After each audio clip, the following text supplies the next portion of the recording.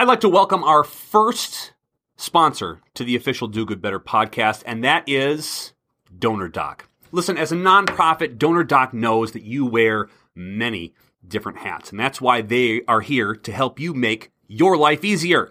Donor Doc helps you connect with your donors on a deeper level and provides you with the tools to become the ultimate fundraiser. There are other instantly cool features too, but we know connecting and staying connected with your donors are high on most of your priority lists. Hey, and guess what? Donor Doc is so awesome, and I'm telling you, so awesome, that to everyone listening, they are giving you a 100% discount off your first month. That's right, 100% off. It's absolutely free to use for your first month. All you have to do is use the referral code DOGOODBETTER, and you're set. Again, Do Good Better. It's simple. It's easy. Head to DonorDoc.com to learn more and get started. Hey, thanks Donor Doc for being an official sponsor of the official Do Good Better podcast. The vegan room, a lot of our clients were hesitant about that at first. We've got a lot of vegan clients that come. We call it our vegantry. So we were one of the first ones I know of to ever offer that. So it's got the vegan-friendly foods. We get a lot of vegan donations, and a lot of our fresh vegetables are split between, of course, the two. But so that's been a good thing because a lot of our clients have tried that, and they end up liking it, and they end up eating a lot healthier because of that. Your organization is awesome, but sometimes you want to be even awesomer. It's time to get your fundraising on with your host, fundraising expert and author, Patrick Kirby. Hey, everybody. Welcome to the official Do Good Better podcast. I'm your host, Patrick Kirby. And of course, this show is all about small nonprofits doing great big things. We've got a wonderful episode for you because we have an excellent small nonprofit doing great big things. I'd like to welcome to the show co-founder of Feeding Georgia Families, William Joyner. William, how are you today? I'm doing pretty well. How about yourself, sir? I couldn't be better if I tried. That's a fact. So for those who are sort of scrolling through YouTube, who are listening to the official Do Good Better podcast on their favorite channels, they come across Feeding Georgia Families. They see William Joyner's name. They're super curious, but they have no idea what you do. So let's give us a 5,000-foot view on what your organization does and how you came up with it. Okay. Well, let's go to the origins first. The origins begin back in the Virgin Islands. My wife's grandmother used to feed basically the neighborhood children during the week. She would cook meals and invite them to her home to eat. So that my wife wanted to start it to sort of honor her grandmother, her memory. I love that. About a decade ago, we had gone through and we were volunteering with a lot of organizations, and we were receiving pushback from the city in some areas and, other things. So we decided we wanted to do our own thing, and we started Feeding Georgia Families. So we've been going about a decade now. We originally started with a focus on underemployed families. So that's, a family that might have two people working in the household, but at the end of the month, they've still got to decide, do I want electricity or do I want food? So that's not a great choice to have to make. So we decided to try to help alleviate that choice somewhat and provide some of the food and take some of the pressure off of that end of the budget, so that they could have the electricity to cook the food. So that being said, we've progressed to the point now where we allow anyone to come in. There's no requirements. There's no paperwork they have to fill out. The only thing we ask is that they sign in and tell us what city they're from. And that's merely because the federal government and the local government want to know, due to any funding or grants or anything that goes on, where we're feeding and how many. So it's progressed to that point. Last year, we were able to provide grocery assistance to a little over 80,000 people. Oh, yeah. So it's grown from just going out in the park and feeding the homeless to over 80,000 people now. Outstanding. Well, a sign of the times, and that's wonderful that you're kind of stepping up and helping individuals and families, sort of bridge that particular gap. When did you know that this was destined to be larger than just going to the park and feeding homeless people? I mean, was it like you're honoring your wife's honoring your grandma, and you start this, and it's kind of it feels great inside. All of a sudden, things change. When was that change moment for you? I'd say probably 5 years or so back, Mm-hmm. when we just started getting word of mouth, I guess you'd say, sort of put us out there. And we were able to gain a few more partnerships at that point. Like, say, for instance, Trader Joe's, Kroger, Walmart sort of started showing a little interest and were able to give us a little more donations as far as food-wise. Mm-hmm. So when you start getting that type of food in and people see the difference, okay, it's not just a couple of cans of SpaghettiOs and some milk or something. It's like all of a sudden your food pantry has fresh vegetables and the occasional like fresh meat. And like if you come to a food pantry and you've got rack of lamb and filet mignon on the menu there, it's like, oh, what the heck?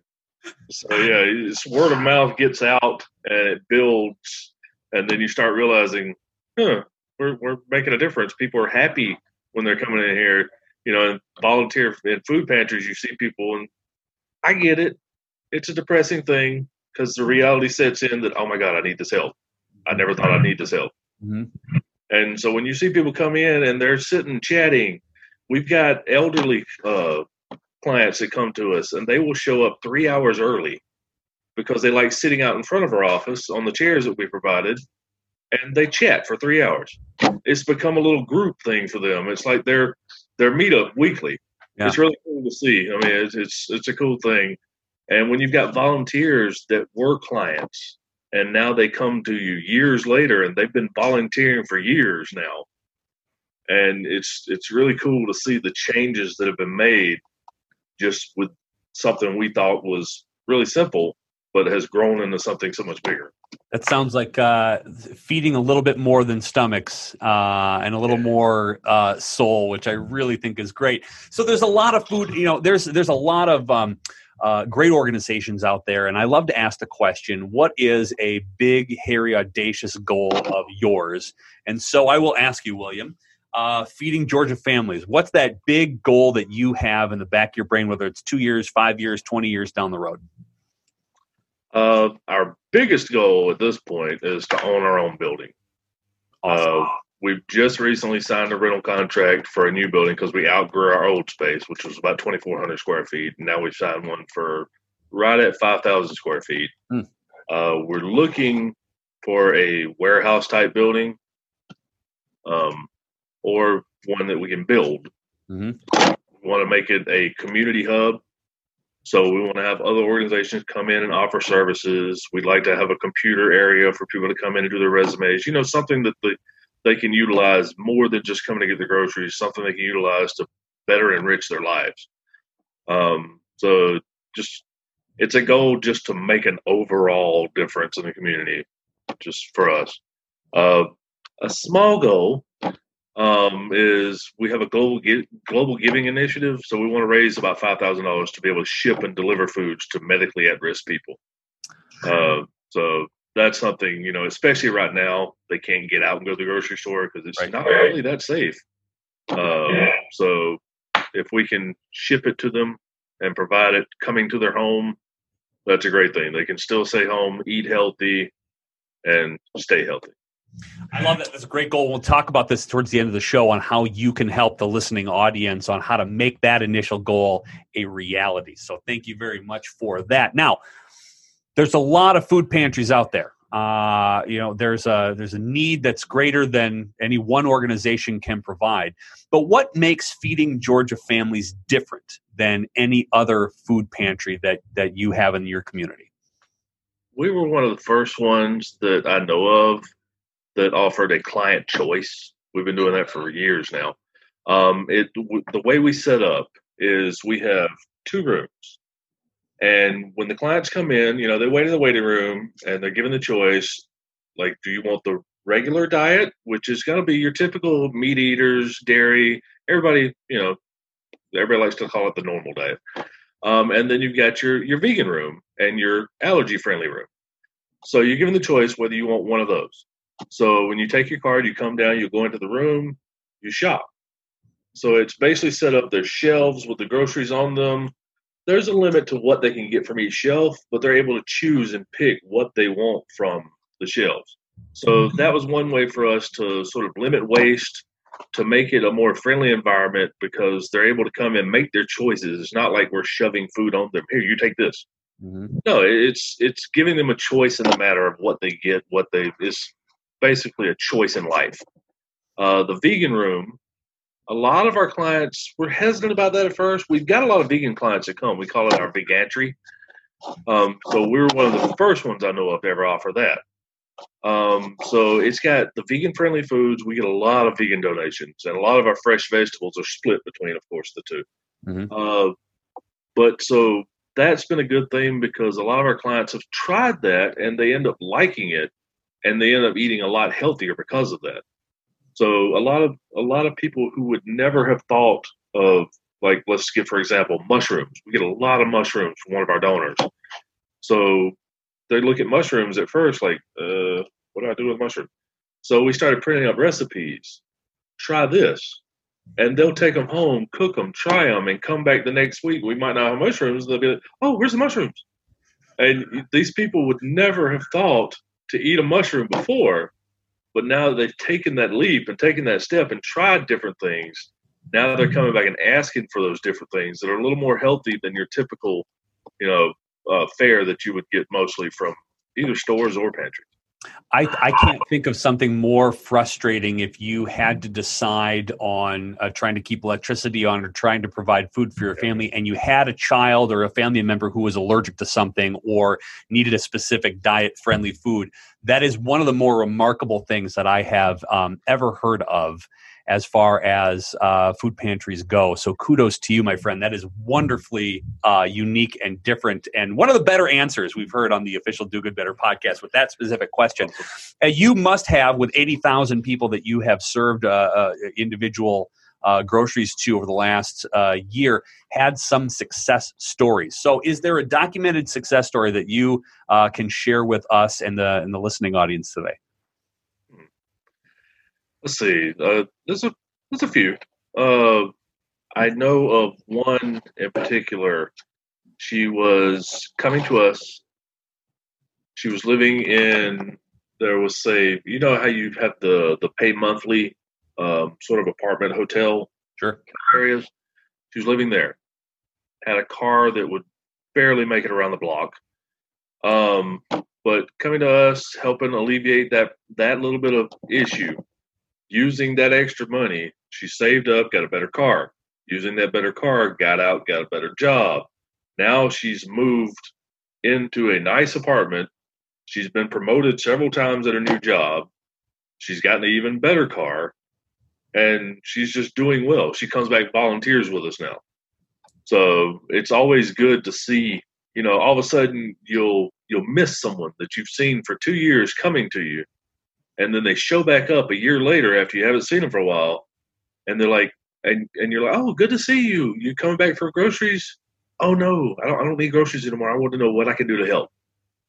That is a good feeling, just to know that you've made that impact and they want to come back and help now because they see the impact it made in their lives.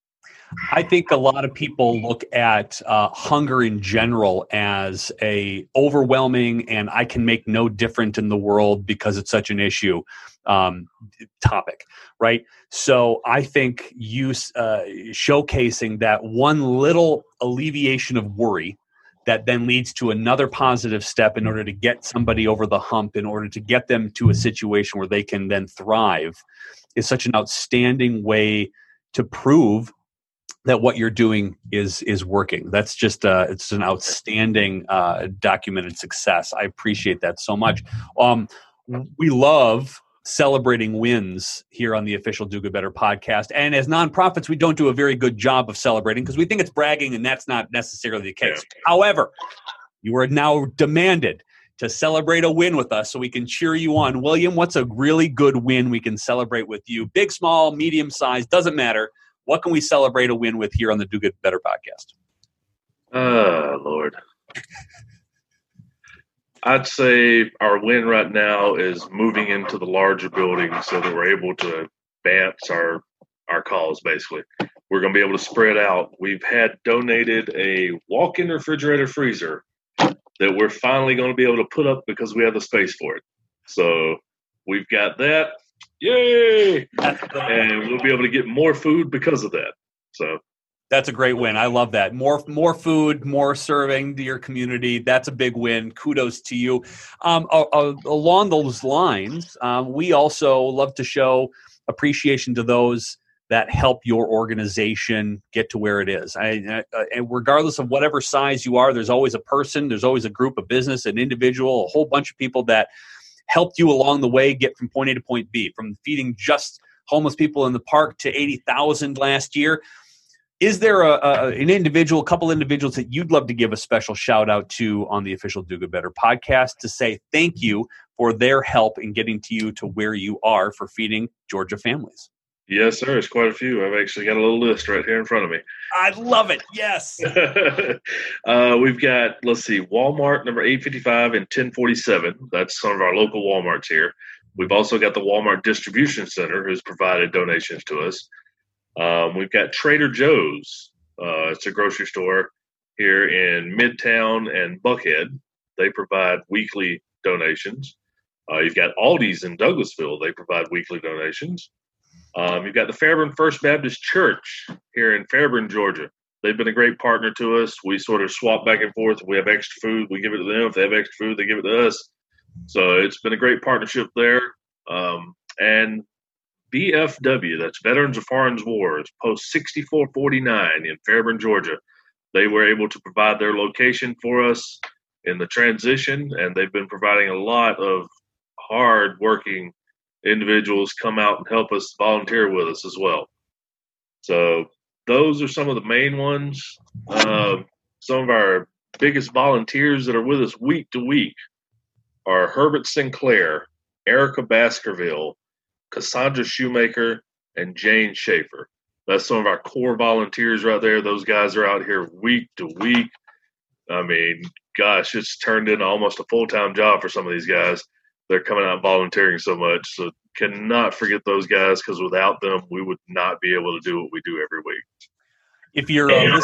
If you're listening to this on your favorite audio podcast and you're not watching this on YouTube, but you can probably hear it in William's voice. The minute he started mentioning volunteers, he had this big just grin on his face just talking about that. And I think that's what is so fun about this podcast and the show, and then featuring nonprofits like this, is they get to brag a little bit about their superstar volunteers and their donors and their supporters, and that just makes this a whole lot more fun every single time. So you made my day there, and I love the fact that you have so many partnerships. That's one thing that I really appreciate about nonprofits like yours, is that it's not, you can't do it by yourself.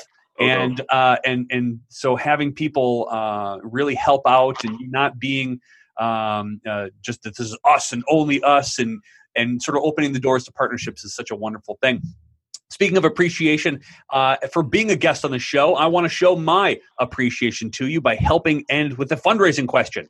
I'm here at your disposal. So, William, is there a fundraising question that I can help you answer today? Let's see. Which one? There's so many. I'll even let you have two. I like you so much, I'm going to give you two. You ask away. Okay. What would be a good way to sort of cement the relationship and get local donors to loosen the purse string, so to speak?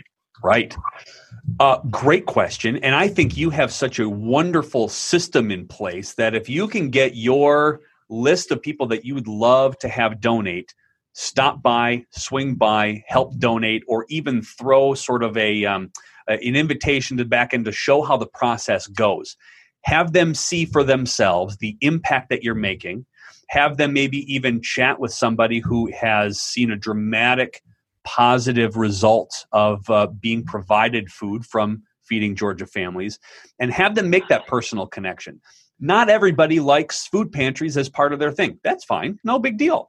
But I think my gut says, if they come and meet you and tour your facility and watch your process in the back end and watch the joy and the relief on people's brains and faces when they come through your organization, and the thank yous that happen when they leave. That's going to melt a lot of hearts, and that's going to make them see that their gift is going to go a lot further than they have in other places. And they're going to see that they can make an immediate impact, which is really what donors want in the first place, is how do I know my money's going to be used properly? You get to show them boots on the ground. And I think inviting them into your facility, inviting them to watch and experience that transformation from, oh, this is really not a good thing, to, oh my God, now I don't have to worry about that for the next couple of weeks. That's really amazing. That transformation you'll be able to see on your potential donors' faces immediately. And another question for you: Are you versed in like grant writing? And I know enough to be dangerous. How about that? Oh, awesome.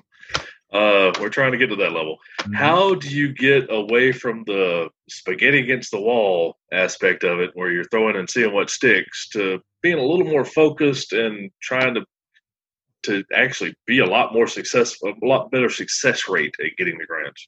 Perfect question. There are a lot of grant organizations that love to help that out, because what frustrates grantees is sort of submissions that don't make sense to them.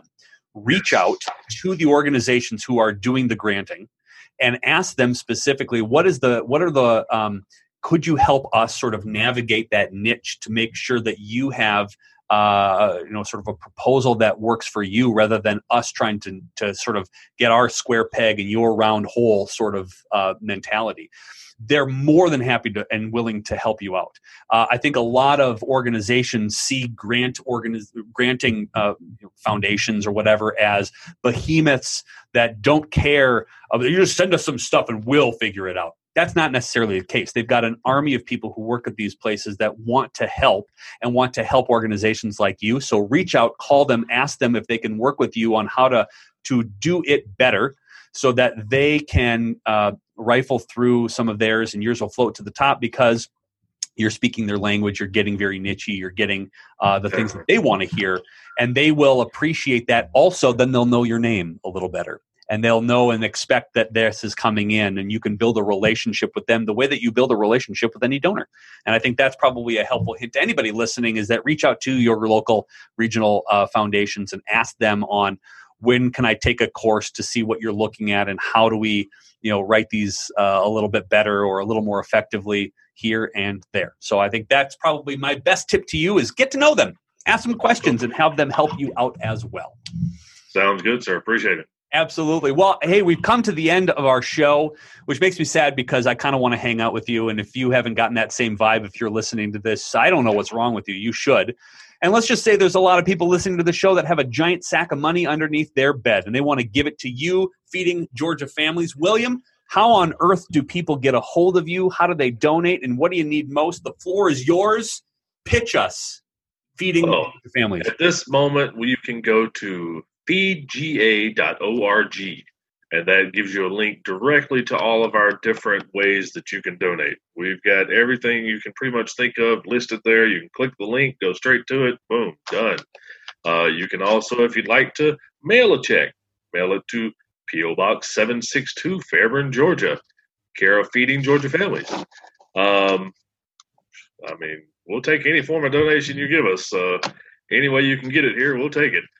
It will be spent. It will be put to good use. One other thing to mention, we also have a Christmas program every year where we collect toys throughout the year, and we try to make sure that kids in the area that come to us through the families are able to get at least one or two toys from us. So that being done, we don't just feed the body. We try to feed the soul as well through the happiness of the children. So.